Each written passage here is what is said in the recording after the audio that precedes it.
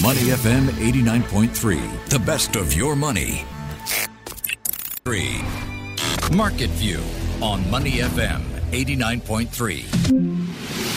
Joining me now as we break down all the market action. Are you an adult yet, Ryan Huang? When did you start to feel like an adult? Not too long ago. So I suppose you have to define what makes an adult. Is it the chance to vote, to go to the casino, to buy stuff like cigarettes, or to have kids, that sort of thing? I guess for different people it's different. Even though it's a number, we still feel like kids deep inside. Young at heart always. I think there should be an examination. So, I have, some background in psychotherapy. When you know the frontal lobe is fully grown, and that's about 24, 25, and it's different for different people. And that part of the brain has to do with decision making. So when that part of the brain is fully grown, and you've been certified by a neurosurgeon, only then can you call yourself an adult. Okay, so you need an X-ray of sorts, a CT scan, and a bit of a questionnaire. And then put it on your IC. So every time somebody goes on a date with you, you have to show whether or not your frontal lobe is fully grown. I would revolutionize the dating world. That's an interesting idea. So, are you an adult, Michelle? Fully grown, Ryan. Fully grown. All right, let's start the morning with the world of institutional buying and directed deals. Which companies are purchasing their own shares and which companies' directors are buying or selling shares of the companies where they work. Now, given that the Singapore market did not do very well last week, it's interesting to note that institutions were net buyers of Singapore shares. They purchased more than $90 million worth of stock. Wow. The property developer OUE led the way, followed closely by Food Empire Holdings. OUE purchased more than 240,000 shares last week. This is part of a much bigger share buyback plan of more than 3.7 million shares. Now, this past week, OUE paid an average price of $1.18, I should say, per share.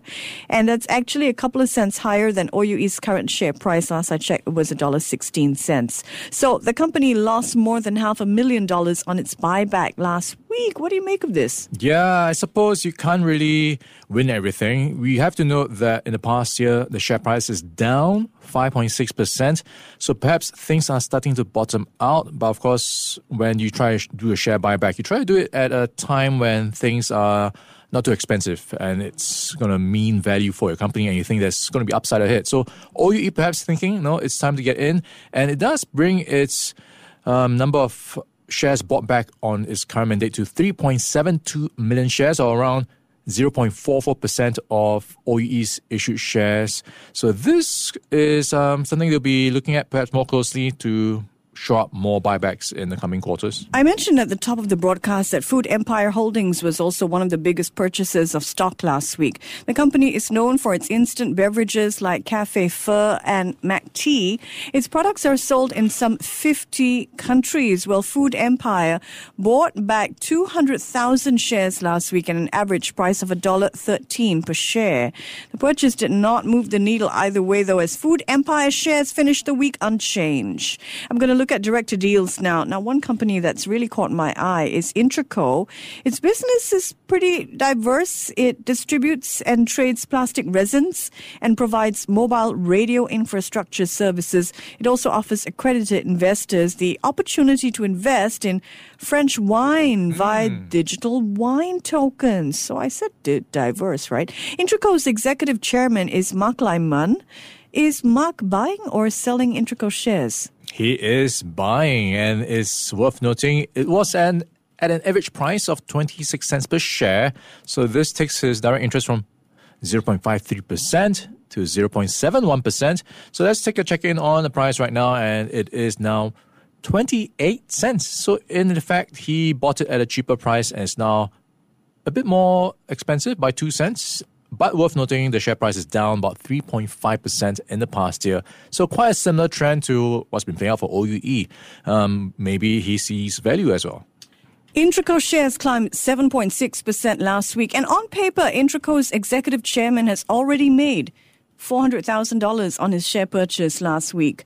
Let's turn to the U.S. markets now, where shares rallied a little bit on Friday. The S&P 500 closed up about 0.2%, but it wasn't enough to offset losses from earlier in the week, which means that the benchmark index broke a 9-week winning streak. It finished down 1.5%.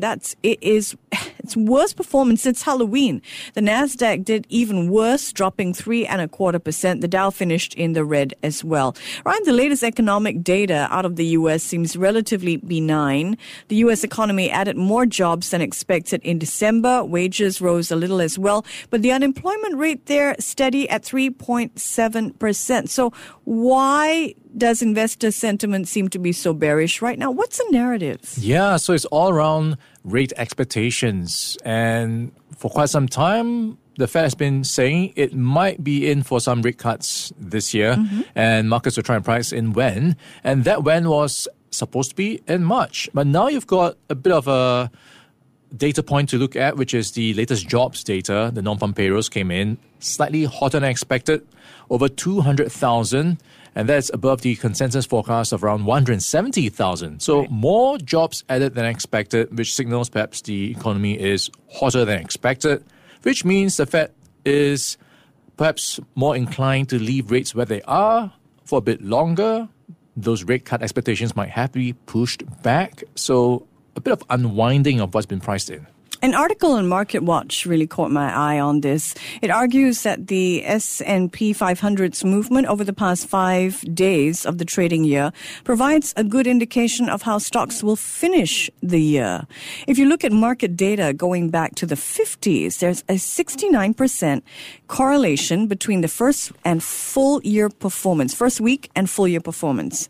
And during the U.S. election years, like this one, that correlation rises to 83%. That's not a positive sign for 2024, but let's root for that other 17% and positive finish for the year. All right, if we look ahead, what is on your radar for the week? Yeah, a couple of things to watch out for. So from jobs, we move to inflation, and that's with the CPI numbers and PPI numbers. Consumer and producer numbers coming out from the US, also inflation numbers out from China as well as Japan. And later on in the week, the earnings season kicks off with the banks, JP Morgan Chase, Wells Fargo, Bank of America, BNY Mellon, alongside Delta and United Health. So if you look at the banks, what's going to be in focus is the M&A stuff, like are we seeing investment banking picking up in terms of a recovery? And also in terms of provisions, are the likes of JP Morgan thinking maybe it's time to weather some of the storms because of what's been playing out in the past few quarters? All these rate hikes, will they mean pain for companies having to figure out how to pay back some of the loans? Will it temper or at least dampen investor appetite or borrowing appetite? So you've got that loans provision dynamic as well to keep an eye out for. So a lot of interesting dynamics in the coming days that could steer market direction. All right, let's turn to commodity markets because the price of gold is up 11% over the past 3 months. It's currently trading at around $2,050 an ounce. However, there is some turmoil in the industry, this time in the boardroom of a company which is the largest gold miner listed in the UK. The company is called Endeavour Mining. It's backed by an Egyptian billionaire. It operates mines in several West African countries. Over the weekend, Endeavour fired its CEO for, quote, serious misconduct. So what did Endeavour's CEO do? Yeah, I'm trying to wrap my head around this. It is quite confusing. There isn't a lot of detail going by the statement, at least. It seems that the CEO was giving some irregular payment instructions. So that's what is being termed. And this is related to an asset sale. And the payment instruction was to the tune of $5.9 million. So, in essence, one creditor that was after Endeavour's payment to be paid back.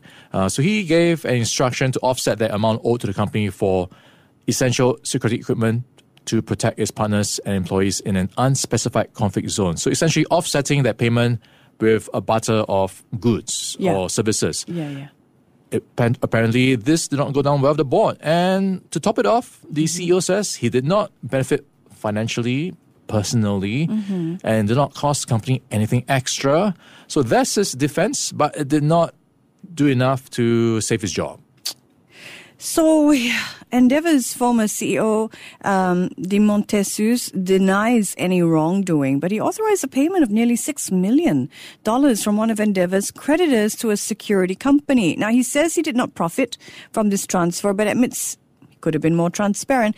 Endeavour shares fell nearly 15% in intra-session trade in London before closing down 7%. We've talked a lot about commodity scandals on this show in recent times. One of the most egregious, perhaps, you remember those bag of rocks masquerading as nickel at the London Metal Exchange warehouse. And let's not forget the billion-dollar nickel fraud case involving Singapore's Envy Global, or the current court case of OK Lim and Hin Leong Trading. The list is long, but why do we see so much turmoil, and why have we seen so much in the mining and metal trading industries of late? Yeah, if you just look at the headlines all around, for example, stuff like ESG, going greener, transition, and the mining space is not really the poster boy for these things. So investor capital flow has been moving elsewhere.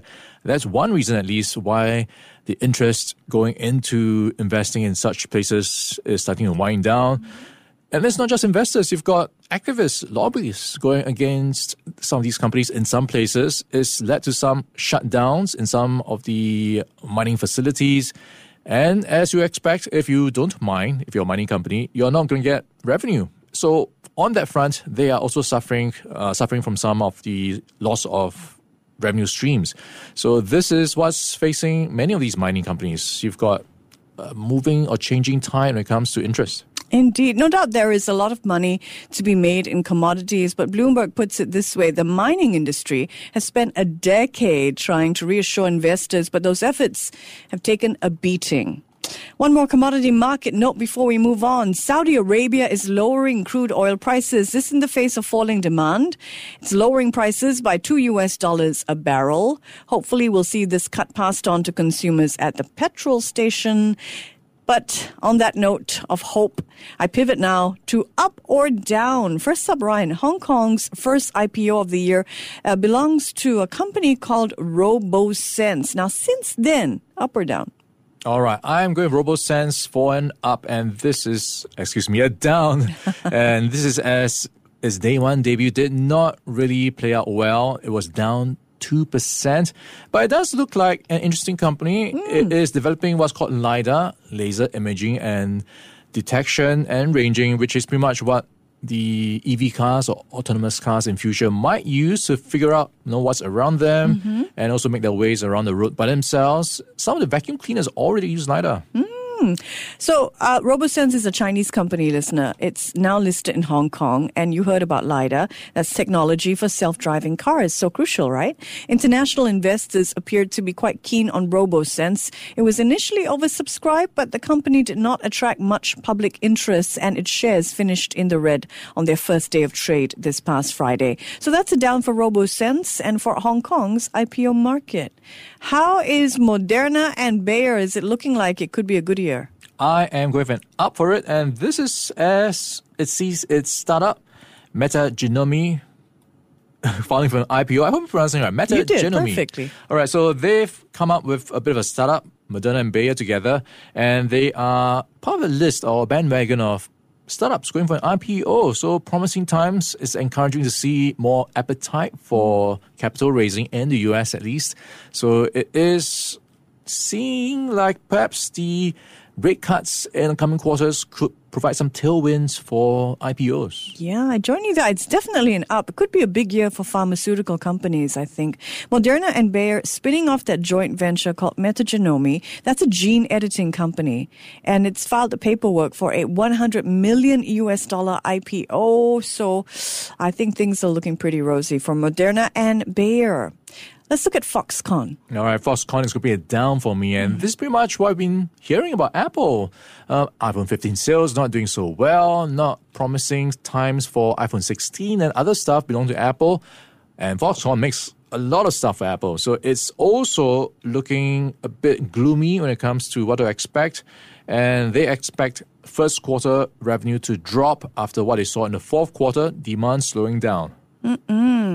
Foxconn is an iPhone supplier and its primary assembler They're a Taiwanese company, and it's reporting a drop in revenue for the last quarter of 2023, and it's expecting a further decline for the first quarter of this year. So down for Foxconn and for Apple, which, by the way, is facing the prospect of a major antitrust case over in the U.S.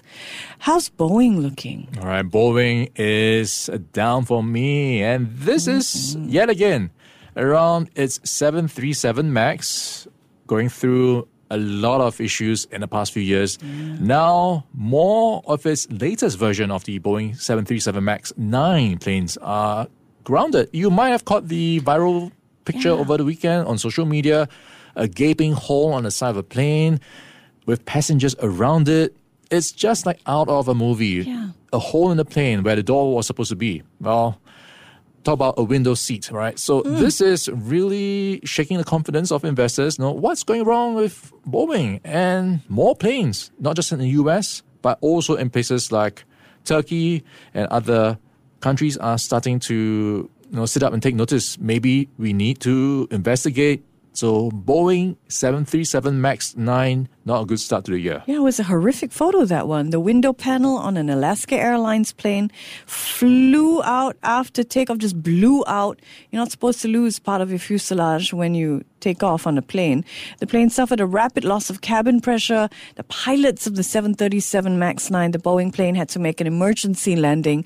Fortunately, no one was seriously injured, but airlines and regulators across the globe are understandably grounding Boeing 737 MAX planes, which is bad news for Boeing, as well as United Airlines, which is one of the biggest flyers of the plane. Tesla next. All right, Tesla, Elon Musk, again, making the news for wrong reasons, and it's around drug use.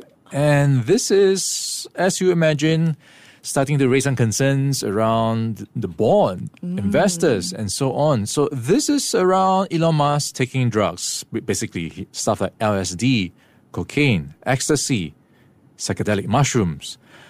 I'm not sure if that's the end of the list, but as you imagine, if your CEO is making news for taking drugs, you might start to raise your eyebrows or even ask questions.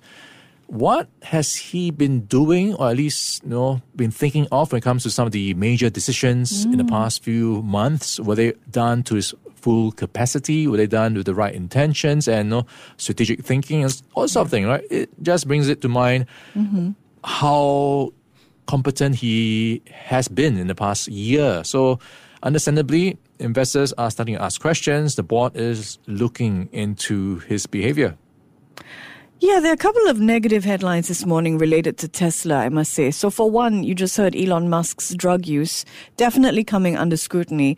He does take an antidepressant called ketamine, but that's just one thing on the list. He's reportedly been seen using illegal drugs as well. The Wall Street Journal reports his drug use is a cause of concern to executives at Tesla and SpaceX. In the meantime, Tesla is recalling some 1.6 million cars in China. They have a problem with their autopilot features. Now, that is bad news for Tesla. The good news for Tesla's car owners in China, the problem can be fixed with a software update, so they don't actually have to physically take their cars to a dealer to be repaired. Tesla's share price, meanwhile, more than doubled last year, but it fell about 4.5% during the first week of 2024. Well, now, one that still might be pretty sad for Kim Kardashian fans. Kim Kardashian is going to shut down her mobile game, Kim Kardashian Hollywood. It was launched a decade ago, and in the game, players create an aspiring virtual celebrity, which they then try to boost the fame of. Think of like a... What was that? Pokemon? No, that thing you had to groom that grew out of an egg. Well, Tamagotchi, that's it. Have you ever played the Kim Kardashian game? No, have you?